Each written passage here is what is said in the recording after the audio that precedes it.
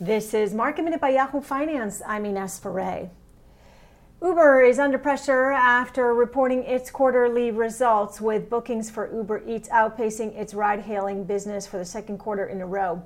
Peloton is up after its quarterly results. It's coming in with the strong third quarter sales and guidance for the quarter, though it also warning about supply chain costs and delays for its equipment. And Trade Desk is a trending ticker today after a third quarter beat. For more Market Minute news, head to yahoofinance.com.